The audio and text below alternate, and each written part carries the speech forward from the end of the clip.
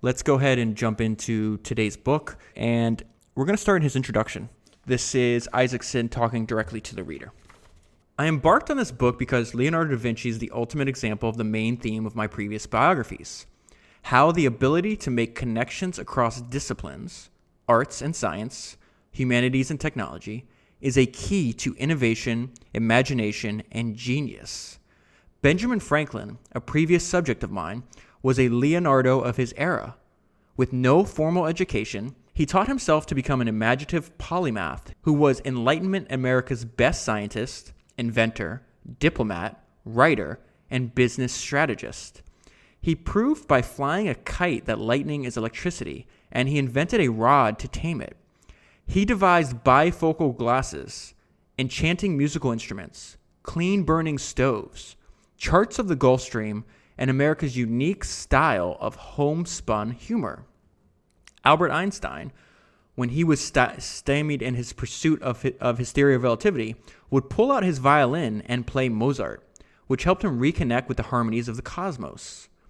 Ada Lovelace, whom I profiled in a book on innovators, combined the poetic sensibility of her father, Lord Byron, with her mother's love of the beauty of math to envision a general-purpose computer.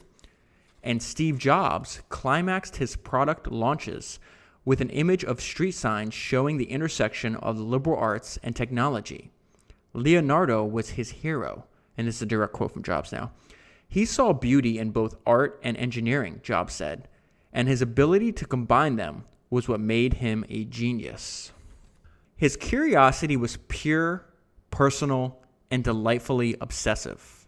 Together they served his driving passion, which was nothing less than knowing everything there was to know about the world, including how we fit into it.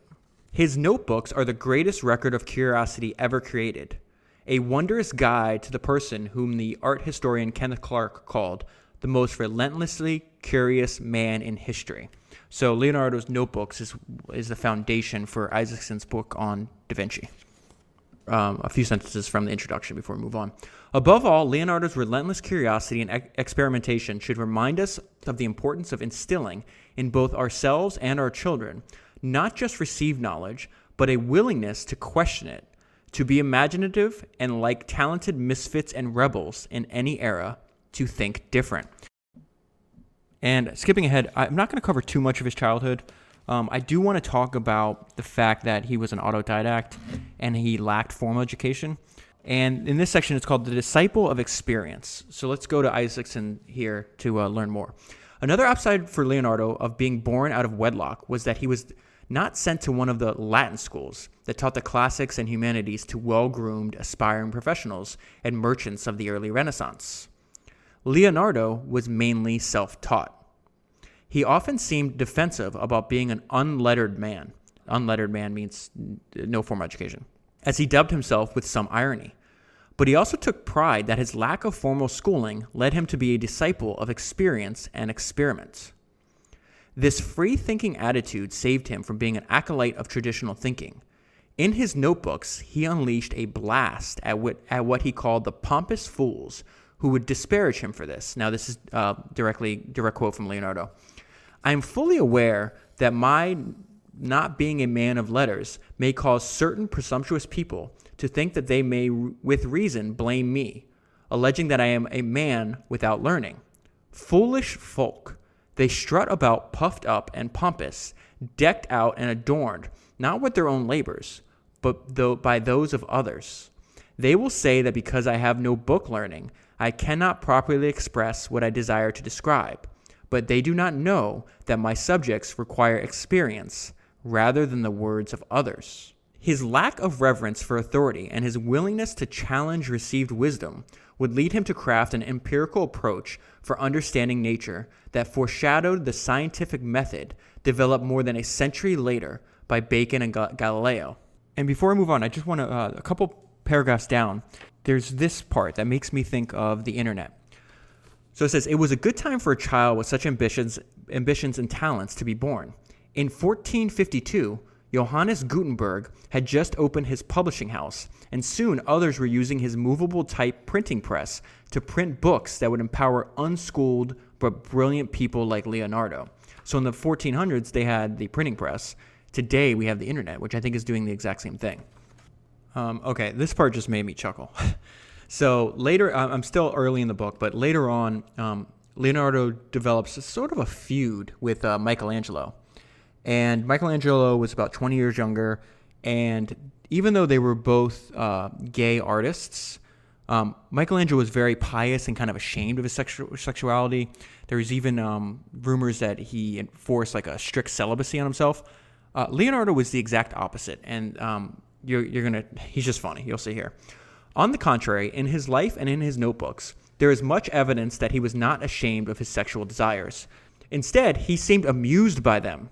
In a section of his notebooks called On the Penis, he described quite humorously how the penis had a mind of its own and acted at times without the will of a man. Direct quote from Leonardo here. The penis sometimes displays an intellect of its own.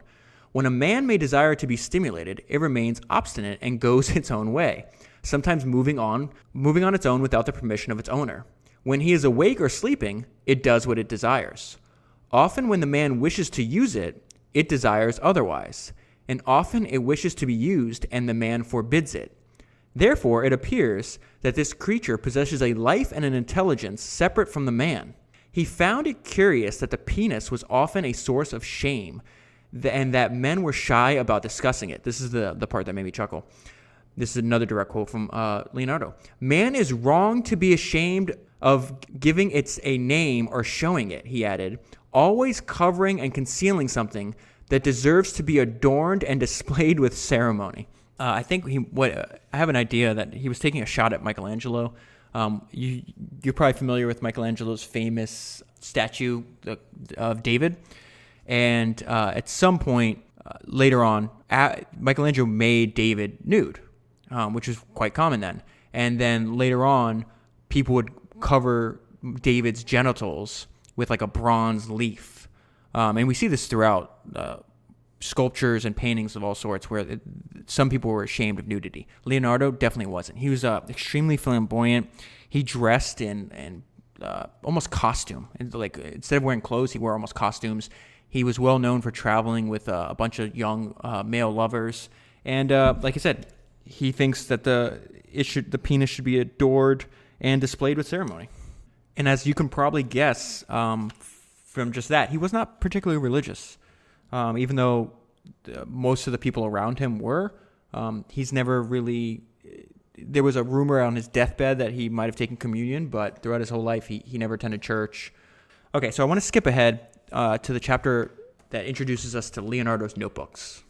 The reason I bought the hardcover of this book is because there's a lot of beautiful renditions of not only the art he created, but a lot of pictures of his notebooks and his writing. You got to see some of these drawings. The book is absolutely beautiful. There's a section where later in life, he starts to want to learn how the body is, and he starts basically dissecting cadavers. And the drawings in that chapter are just amazing how much detail he has as he goes layer by layer through the human body. So this is, we're going to get into his notebooks here. These little books on his belt, along with the larger sheets in his studio, became repositories for all of his manifold passions and obsessions, many of them sharing a page. As an engineer, he honed his technical skills by drawing mechanisms he encountered or imagined. As an artist, he sketched ideas and made preparatory drawings. As a court impresario, he jotted down designs for costumes, contrivances for moving scenery and stages, fables to be enacted, and witty lines to be performed. Scribbled in the margins were to-do lists, records of expenses, and sketches of people who caught his imagination. Over the years, as his scientific study got more serious, he filled pages with outlines and passages for treatises on topics such as flight, water, anatomy, art, horses, mechanics, and geology. About the only thing missing are intimate personal revelations or intimacies. These are not St. Augustine's confessions, but rather the outward-looking enthrallments of a relentlessly curious explorer. This is why I recommend a lot of Isaac's books. I think he's a really good writer. Listen to that last sentence. These are not St. Augustine's confessions, but rather the outward-looking enthrallments of a relentlessly curious explorer. So one of the reasons I think Da Vinci fits in perfect to the Founders podcast is because I think as founders, like you don't have one specialty. Like in this paragraph, he's an artist, he's an engineer, he's creating, he put on shows, like he was really into live like plays and pageants, designing not only what the actors and participants would do, but all their dress. He was a scientist. He didn't limit himself by saying, "Oh, I can only paint, or I can only sculpt, or I can only do these things." He just was if he was curious about something, he just figured out a way to learn it. I think that's obviously an integral skill, not only for founders and entrepreneurs, but I think regular employees would be better off if they adapted that mindset. So skipping ahead a little bit, but in their content, meaning Leonardo's books, Leonardo's were like nothing the world had ever or has ever seen. His notebooks have been rightly called the most astonishing testament to the powers of human observation and imagination ever set down on paper. Now here's the crazy part. The more than 7,200 pages probably represent about 1/4 of what Leonardo actually wrote. So we have, it's still to the present day, we have about 7,200. So if they're saying it's 1/4, what is that? Almost 30,000 pages. Now keep in mind, the book I hold in my hand is 600 pages. This guy wrote on 30,000 pages of things that were interesting to him. Back to the book. But that is a higher percentage after 500 years than the percentage of Steve Jobs' emails and digital documents from the 1990s that he and I were able to retrieve. Isaacson's referencing the fact that he worked intimately with Jobs and Jobs' the final days to finish that book called Steve Jobs. If you haven't read it, it's amazing. If you want to know more about it, I did a podcast. Just go back through your the podcast feed and you'll see it. Leonardo's notebooks are nothing less than an astonishing windfall that provides a documentary record of applied creativity. As usual with Leonardo, however, I skipped over something I need to talk to you about. He talks about that it's a higher percentage after 500 years than the percentage of Steve Jobs' emails. He makes I've heard Isaacson talk about this book and on podcasts, and I've also heard, I've read, he says it he writes it in the book, but he feels that paper is a wonderful storage device and that we're doing ourselves an injustice, that most of our storage, if you think about all the content you create, whether it's podcasts, writing, most of it's stored on a hard drive, which means like it may not exist 500 years from now. So I obviously love technology and everything that it provides for us, but there is something to be said about the fact that paper can last hundreds, if not thousands of years. It's yet to be seen if we're going to be able to do the same thing in the future with all of our digital content. So enough of that tangent. Let me jump back in. As usual with Leonardo, however, there's an element of mystery involved. He rarely put dates on his pages, and much of their order has been lost. After his death, many of the volumes were disassembled, and the interesting pages were sold or reorganized into new codices. Because good paper was costly, Leonardo tried to use every edge and corner of most pages, cramming as much as possible on each sheet and jumbling together seemingly random items from diverse fields. This is definitely true, and there's a bunch of examples in the book of actual pages from Leonardo's notebooks. Often he would go back to a page months or even years later to add another thought, just as he would go back to his painting of St. Jerome and later his other paintings to refine his work as he evolved and matured. So I don't think we're going to spend much time talking about the Mona Lisa. I know that's probably his most it is his most famous work. But what they just said, how he would go back months or even years later, something I learned about the Mona Lisa here is he worked on it for about 20 years. He carried it with him. He'd have like a brush stroke, and this is very common for the way Leonardo worked. He never rushed anything. He was actually still working on it when he died. And let me just wrap with this sentence before we move on. His appetite for soaking up information from books was voracious and wide-ranging. Okay, so I want to, again, it was really hard for me when I went back over my notes and my highlights to figure out how to make this into some kind of cohesive story, which I don't think I'm capable of doing, frankly. But there is some themes that I want to hit on over and over again because they talk about them in the book over and over again.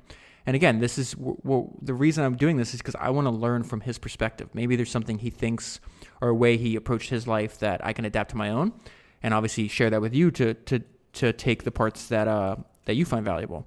But he has this. I have just a note here, and it's experience greater than sign theory. So he was very, very big. He did not like theory at all. He wanted to experience things. He said that was what life was all about. So this is just a few paragraphs on connecting experiment to theory. Leonardo's devotion to firsthand experience went deeper than just being prickly about his lack of received wisdom. It also caused him, at least early on, to minimize the role of theory. A natural observer and experimenter, he was neither wired nor trained to wrestle with abstract concepts. He preferred to induce from experiments rather than deduce from theoretical principles. Direct quote from him. My intention is to consult experiences first, and then, with reasoning, show why such experience is bound to operate in such a way. In other words, he would try to look at facts and from them figure out the patterns and natural forces that cause these things to happen. And he goes into what's the practical application of experience over theory. In his notebook, he described his method, almost like a trick, for closely observing a scene or an object. Look carefully and separately at each detail. He compared it to looking at the page of a book, which is meaningless when taken in as a whole and instead needs to be looked at word by word. Deep observation must be done in steps. Direct quote from Leonardo here. If you wish to have a sound knowledge of the forms of objects, begin with the details of them, and do not go on to the second step until you have the first well fixed in your memory. Okay, so what would that look like in his work? So I want to skip ahead a little bit to hopefully describe that to you. So this is about the commission on the Last Supper. And this talks about the commission and then about his way of work. And he has this really interesting idea of creativity. And I want to share that with you. When Leonardo was painting the Last Supper, spectators would visit and sit quietly just so they could watch him work. The creation of art, like the discussion of science, had become at times a public event. According to the account of a priest, Leonardo would come here in the early hours of the morning and mount the scaffolding, and then remain there brush in hand from sunrise to sunset, forgetting to eat or drink, painting continually. On other days, now we're going to see that didn't happen all the time, on other days, however, nothing would be painted. He would remain in front of it for 1 or 2 hours and contemplate it in solitude, examining and criticizing to himself the figures he had created. Then there were dramatic days that combined his obsessiveness and his penchant for procrastination. As if caught by a whim or passion, he would arrive suddenly in the middle of the day, climb the scaffolding, seize a brush, apply a brush stroke or two to one of the figures, and then suddenly depart. When Leonardo was summoned by the Duke, this is the person that gave him the commission for it, they ended up having, and this is the most important part why I included this for the podcast, they ended up having a discussion of how creativity occurs. Sometimes it requires going slowly, pausing, even procrastinating. That allows ideas to marinate, Leonardo explained. Intuition needs nurturing. This is now a direct quote from Leonardo. Men of lofty genius sometimes accomplish the most when they work least, he told the Duke, for their minds are occupied with their ideas and the perfection of their conceptions, to which they afterwards give form. So this is something that I've just only in the last few years realized, that if you work all the time and you're always engrossed in whatever task you have in front of you, you're not giving yourself enough time to actually go back and let your brain do the work it needs to do to process and take that idea further. So Elon Musk talked about this. I may have included in the podcast, one of the podcasts I did on him, where he feels that a lot of his best ideas, cliche, even if it's a cliche, come in the shower, because he feels that he's in the shower in the morning after a night of basically his brain working on all these ideas and interacting with his subconscious. And then in the morning, he kind of gets like the result of last night's computation, I think is the word he used. I think that's very much in line. That's the modern version of what Leonardo is saying here, where their minds are occupied with their ideas and the perfection of their conceptions, to which they afterwards give form. This is just one sentence, but I think it encapsulates Leonardo's life. From what I hear, Leonardo's life is very irregular and uncertain, and he seems to live for the day only. Throughout his life, he's going to interact and meet and work with people that are now in their own right famous throughout history. So at this time, I think you guys obviously know this, but like artists basically they relied on wealthy people, patrons, to support their work and to make a living. So he goes to work for somebody that's completely ruthless. So there's some interesting stories in here that I just wanted to cover real quick. And I have no idea how to pronounce this guy's name, but his name's not too important. The name of the person that Leonardo starts interacting with, you'll recognize and is important. Okay, so this is, oh my goodness. I don't even know. Okay. Ludovico Sforza, Leonardo's patron in Milan, had a reputation for ruthlessness that included, among other alleged acts, poisoning his nephew in order to seize the crown. But Ludovico was a choir boy compared to Leonardo's next patron, Caesar Borgia. Name any odious activity, and Borgia was the master of it: murder, treachery, incest, debauchery, cruelty, betrayal, and corruption. He had a brutal tyrant's hunger for power combined with a sociopath's thirst for blood. Once, when he felt he had been libeled, he had the offender's tongue cut out, his right hand chopped off, and the hand with the tongue attached to its little finger hung from a church window. His only sliver of historical redemption, which is undeserved, came when Machiavelli, this is why I'm including this part, used him as a model of cunning in The Prince. So this is Machiavelli's famous book, The Prince, and taught that his ruthlessness was a tool for power. Now check how crazy this is. Caesar Borgia was the son of Pope Alexander VI. So this guy that's engaged in murder, treachery, incest, debauchery, betrayal, corruption, is not only becomes a patron of Da Vinci, but he's the son of a pope.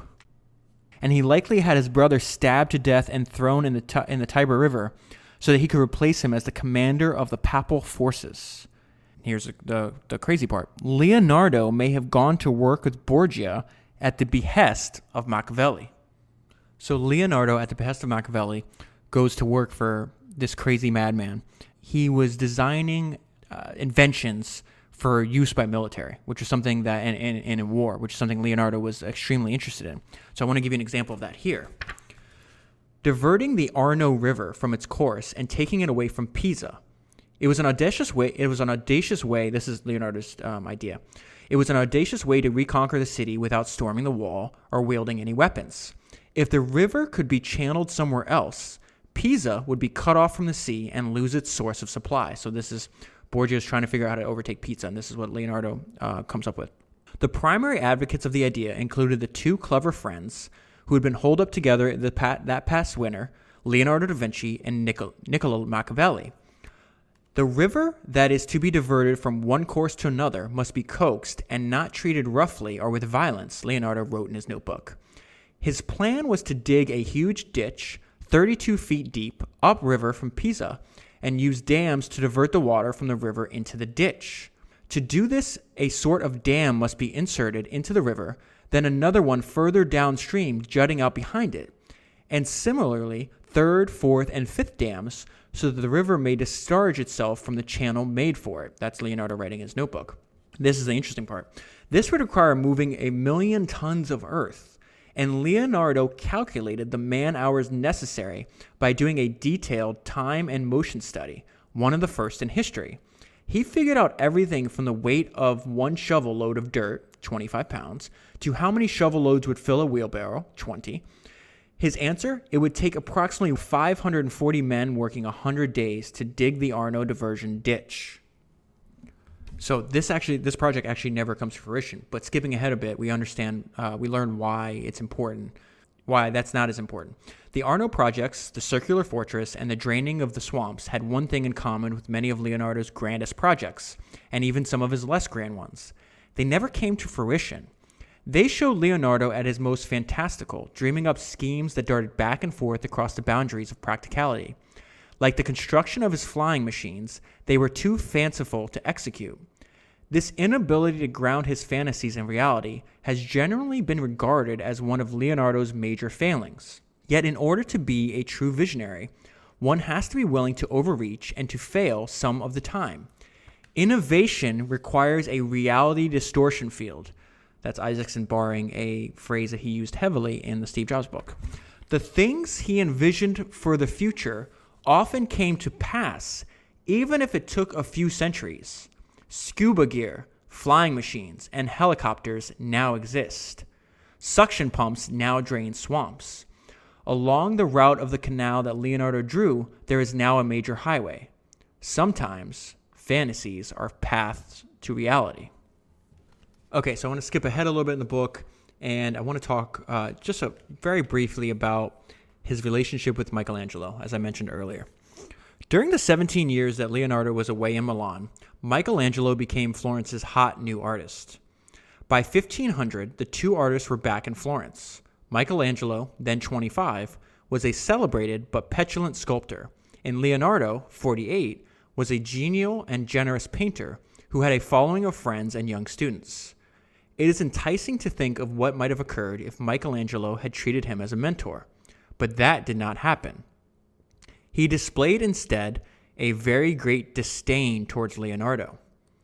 One day, Leonardo was walking with a friend through one of the central piazzas of Florence wearing one of his distinctive rose-pink tunics. There was a small group discussing a passage from Dante, and they asked Leonardo his opinion of its meaning. At that moment, Michelangelo came by, and Leonardo suggested that he might be able to explain it. Michelangelo took offense as if Leonardo were mocking him. "No, explain it yourself," he shot back. "You were the one who modeled a horse to be cast in bronze, was unable to do it, and was forced to give up the attempt in shame." He then turned and walked away. On another occasion, when Michelangelo encountered Leonardo, he again referred to the fiasco of the horse monument, saying, "So those idiot Milanese actually believed in you." Unlike Leonardo, Michelangelo was often contentious. He had once insulted the young artist Pietro Torrigiano, who was drawing alongside him in a Florence chapel. Torrigiano recalled, "Clenching my fist and giving him such a blow on the nose that I felt bone and cartilage go down like a biscuit beneath my knuckles." Michelangelo had a disfigured nose for the rest of his life. So Michelangelo and Leonardo couldn't have been more different. Leonardo was extremely popular.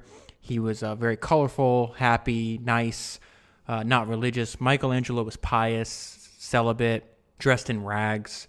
Just very, very different. And it's really hard to summarize a person's entire life, but Michelangelo seemed to be rather unhappy, where Leonardo seemed to relish in life.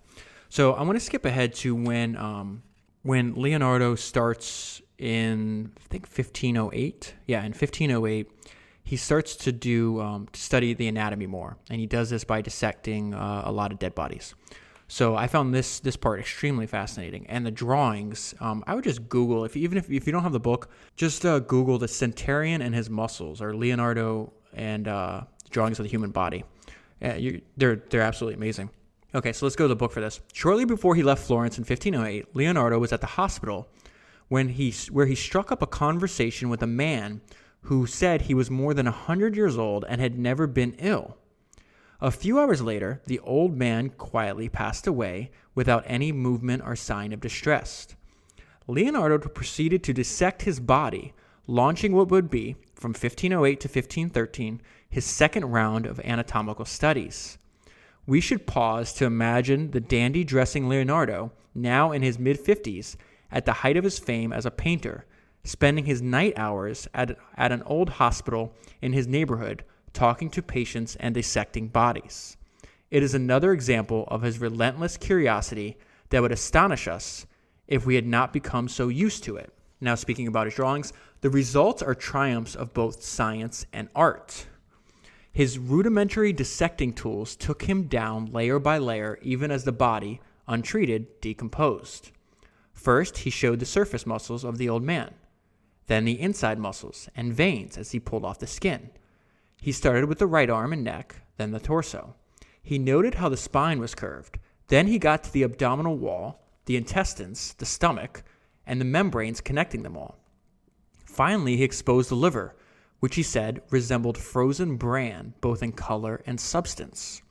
He never reached the legs, perhaps because by then the body had decomposed too badly to make it bearable to handle. But there would be other dissections, probably 20 more, and by the time he finished his anatomy studies, he would have beautifully illustrated every body part and limb. That is insane. So it's saying he beautifully illustrated every body part and limb. Keep in mind, he's doing this in the 1500s with no medical or scientific training. and on bodies that are untreated and decomposing rapidly. The book continues. In his quest to figure out how the centurion died, Leonardo made a significant scientific discovery. He documented the process that leads to arteriosclerosis, in which the walls of arteries are thickened and stiffened by the accumulation of plaque-like substances. This is him speaking now. I made an autopsy in order to ascertain the cause of so peaceful a death, and found that it proceeded from weakness throughout the failure of blood and of the artery that feeds the heart and the other lower members, which I found to be very dry, shrunken, and withered, he wrote. Next to a drawing of the veins in the right arm, he compared the centurion's blood vessels to those of a 2-year-old boy who had also died at the hospital. He found those of the boy to be supple and unconstricted, contrary to what I found in the old man. Using his skill of thinking and describing through analogies, he concluded, the network of vessels behave in a man as in oranges, in which the peel becomes tougher and the pulp diminishes the older they become. The constriction of blood flow had caused, among other things, the centurion's liver to become so dry that when it is subjected to even the slightest friction, its substance falls away in tiny flakes like sawdust and leaves behind the veins and the arteries. It also led to his flesh becoming the color of wood or a dried chestnut, because the skin is almost completely deprived of sustenance. The noted medical historian and cardiologist Kenneth Keel called Leonardo's analysis the first description of arteriosclerosis as a function of time. Again, this is another example of Leonardo figuring something out through experience that is now, hundreds of years later, widely accepted as truth. The dissections continue. When Leonardo began the second round of anatomy studies in 1508, he made a to-do list that surely must rank as one of the quirkiest and most enchanting such lists in the history of intellectual inquiry. On one side of the page are a few sketches of dissecting instruments and, on the other side, some small drawings of veins and nerves found in the brain of the centurion, with writing crammed all around them. This is now Leonardo writing. Have Avicenna's book on useful inventions translated, he wrote, referring to a book by the 11th century Persian polymath. Having drawn various surgical tools, he jotted down some of the equipment he needed. Spectacles with case, fire stick, fork, curved knife, charcoal, boards, sheets of paper, white chalk, wax, forceps, pane of glass, fine-tooth bone saw, scalpel, inkhorn, penknife, and get a hold of a skull. Then comes my favorite item on any Leonardo list. Describe the tongue of the woodpecker. This is not just a random entry. He mentioned the woodpecker's tongue again on a later page, where he described and drew the human tongue. Make the motions of the woodpecker, he wrote. When I first saw his entry about the woodpecker, I regarded it, as most scholars have, as an entertaining oddity, evidence of the eccentric nature of Leonardo's relentless curiosity. That it indeed is, but there is more, as I discovered after pushing myself to be more like Leonardo and drilled down into random curiosities. Leonardo, I realized, had become fascinated by the muscles of the tongue. All of the other muscles he studied acted by pulling rather than pushing a body part. But the tongue seemed to be an exception. This was true in humans and in other animals. The most notable example is the tongue of the woodpecker. Nobody has drawn or fully written about it before, but Leonardo, with his acute ability to observe objects in motion, knew that there was something to be learned from it. On the same list, Leonardo instructed himself to describe the jaw of the crocodile. Once again, if we follow his curiosity rather than merely being amused by it, we can see that he was on to another important topic. A crocodile, unlike any mammal, has a second jaw joint, which spreads out the force when it snaps its mouth shut. That gives the crocodile the most forceful bite of any animal. It can exert 3,700 pounds per square inch of force, which is more than 30 times that of a human bite. So the chapter on his anatomical studies continues for quite a while. I want to skip ahead to some other ideas that I learned from Leonardo by reading this book. This one's really an interesting thought. It's his idea on the microcosm and the macrocosm, and this is a short part. During the period when he was probing the human body, Leonardo was also studying the body of the earth. True to form, he made analogies between the two. He was skillful at discerning how patterns resonate in nature, and the grandest and most encompassing of these analogies, in both his art and his science, was the comparison between the body of man and the body of the earth. Man is the image of the world, he wrote. Known as the microcosm-macrocosm relationship, it harkened back to the ancients. Leonardo first discussed this analogy in a notebook entry from the early 1490s, and this is just the part I wanted to tell you about.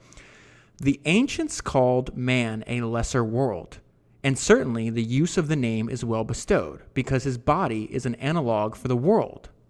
As man has his bones that support his flesh, the world has its rocks that support the earth. As man has a pool of blood in which the lungs rise and fall in breathing, so the body of the earth has its ocean tide, which likewise rises and falls, as if the world breathed. As the blood veins originate in that pool and spread all over the human body, so likewise the ocean sea fills the body of the earth with infinite springs of water. To me, those few paragraphs go back to the beginning, where they were talking about that Leonardo was infinitely curious about the world, not only the world, but how we fit into the world. Skipping ahead, I just want some interesting quotes or little anecdotes from him. Leonardo made a point of not expounding much on religion during his lifetime. He said that he would not endeavor, this is now direct quotes from him, to write or give information of those things of which the human mind is incapable and which cannot be proved by an instance of nature. That goes back to his desire to prioritize experiences over theory. Just another quote I really liked of his. As a well-spent day brings a happy sleep, Leonardo had written, so a well-employed life brings a happy death. To me, that's just him reminding all of us, don't waste any time. Adding on to that, the best way to approach his life is the way he approached the world, filled with a sense of curiosity and appreciation for its infinite wonders. Okay, now I want to skip ahead towards the end of the book. Isaacson does a really good job of basically taking everything he learned from studying Leonardo's notebooks and breaking them down as if Leonardo had maybe a dozen or half a dozen or whatever the number is, principles. And I want to get into some of those that I felt were extremely valuable. Relinquishing a work, declaring it finished, froze its evolution. Leonardo did not like to do that. There was always something more to be learned, another stroke to be gleaned from nature that would make a picture closer to perfect. What made Leonardo a genius, what set him apart from the people who are merely extraordinarily smart, was creativity, the ability to apply imagination to intellect. I think that's what Steve Jobs liked most about him. His facility for combining observation with fantasy allowed him, like other creative geniuses, to make unexpected leaps that related things seen to things unseen. Talent hits a target that no one else can hit. Genius hits a target no one else can see. Because they think different, creative masterminds are sometimes considered misfits. But in the words that Steve Jobs helped craft for an Apple advertisement, while some may see them as the crazy ones, we see genius. Because the people who are crazy enough to think they can change the world are the ones who do. What also distinguished Leonardo's genius was its universal nature. The world has produced other thinkers who were more profound or logical, and many who were more practical, but none who was as creative in so many different fields. Some people are geniuses in a particular arena, such as Mozart in music and Euler in math. But Leonardo's brilliance spanned multiple disciplines, which gave him a profound feel for nature's patterns and cross-currents. His curiosity impelled him to become among the handful of people in history who tried to know all there was to know about everything that could be known. There have been, of course, many other insatiable polymaths, and even the Renaissance produced other Renaissance men. But none painted the Mona Lisa, much less did so at the same time as producing unsurpassed anatomy drawings based on multiple dissections, coming up with schemes to divert rivers, explaining the reflection of light from the earth to the moon, opening the still beating heart of a butchered pig to show how ventricles work, designing musical instruments, choreographing pageants, using fossils to dispute the biblical account of the deluge, and then drawing the deluge. Leonardo was a genius, but more. He was the epitome of the universal mind, one who sought to understand all of creation, including how we fit into it. So now this is the part about learning from Leonardo. The fact that Leonardo was not only a genius, but also very human, quirky and obsessive and playful and easily distracted, makes him more accessible. He was not graced with the type of brilliance that is completely unfathomable to the rest of us. Instead, he was self-taught and willed his way to his genius. So even though we may never be able to match his talents, we can learn from him and try to be more like him. His life offers a wealth of lessons. I think that paragraph right there is perfectly summarizes why I'm recommending you read this book. Okay, so here's one. Here's some. We're gonna get into some of his principles. I'm not gonna share all of them. I'm just gonna share ones that spoke to me. Be curious, relentlessly curious. I have no special talents, Einstein once wrote to a friend. I am just passionately curious. Leonardo actually did have special talents, as did Einstein, but his distinguishing and most inspiring trait was his intense curiosity. He wanted to know what causes people to yawn, how they walk on ice, methods for squaring a circle, what makes the aortic valve close, how light is processed in the eye, and what that means for the perspective in a painting. He instructed himself to learn about the placenta of a calf, the jaw of a crocodile, the tongue of a woodpecker, the muscles of a face, the light of the moon, the edges of shadows. Being relentlessly and randomly curious about everything around us is something that each of us can push ourselves to do every waking hour, just as he did. Let me go off on a tangent here. I have a 5-year-old, and she kind of reminds me of this all the time. Because if you have children or little kids, or even if you don't have them, you're around them, you see that they very much live in the moment. And she's very inquisitive about stuff that's going on. She asks just questions I would never think to ask. And every time this happens to me, I sit there and think like, wow, I'm jaded by adulthood. Like that is pretty amazing, or that is something to wonder about. And I just look at it just because I'm used to it. I don't know any effective techniques to jar myself out of this, but other than being aware of it and hopefully changing it over time. Another one here. Seek knowledge for its own sake. Not all knowledge needs to be useful. Sometimes it should be pursued for pure pleasure. Leonardo did not need to know how the heart valve works to paint the Mona Lisa, nor did he need to figure out how fossils got to the top of mountains to produce the virgins of the rocks. By allowing himself to be driven by pure curiosity, he got to explore more horizons and see more connections than anyone else of his era. And I think that's extremely important now when you're trying to think of, like, if you want to design a product or create a podcast or do anything, you just expose yourself to a lot of things. And like Elon Musk says, let the computation happen, and then you'll be surprised by the results that happen when you're constantly exposed and not just focused on one thing. To that extent, here's another one of his principles: go down rabbit holes. He filled the opening pages of one of his notebooks with 169 attempts to square a circle. In 8 pages of his codex, he recorded 730 findings about the flow of water. In another notebook, he listed 67 words that describe different types of moving water. He measured every segment of the human body, calculated their proportional relationships, and then did the same for a horse. He drilled down for the pure joy of geeking out. Another principle here. This one is counterintuitive, and I think many of us beat ourselves up about it, but this is what he says about it. His next principle is procrastinate. While painting the Last Supper, Leonardo would sometimes stare at the work for an hour, finally making one small stroke and then leave. And again, I know I repeated this but previously in the book, but it appears again in the conclusion. He told Duke Ludovico that creativity requires time for ideas to marinate and intuitions to gel. Men of lofty genius sometimes accomplish the most when they work the least, for their minds are occupied with their ideas and the perfection of their conceptions, to which they afterwards give form. Most of us don't need advice to procrastinate. We do it naturally. But procrastinating like Leonardo requires work. It involves gathering all the possible facts and ideas, and only after that allowing the collection to simmer. Here's another interesting one. Avoid silos.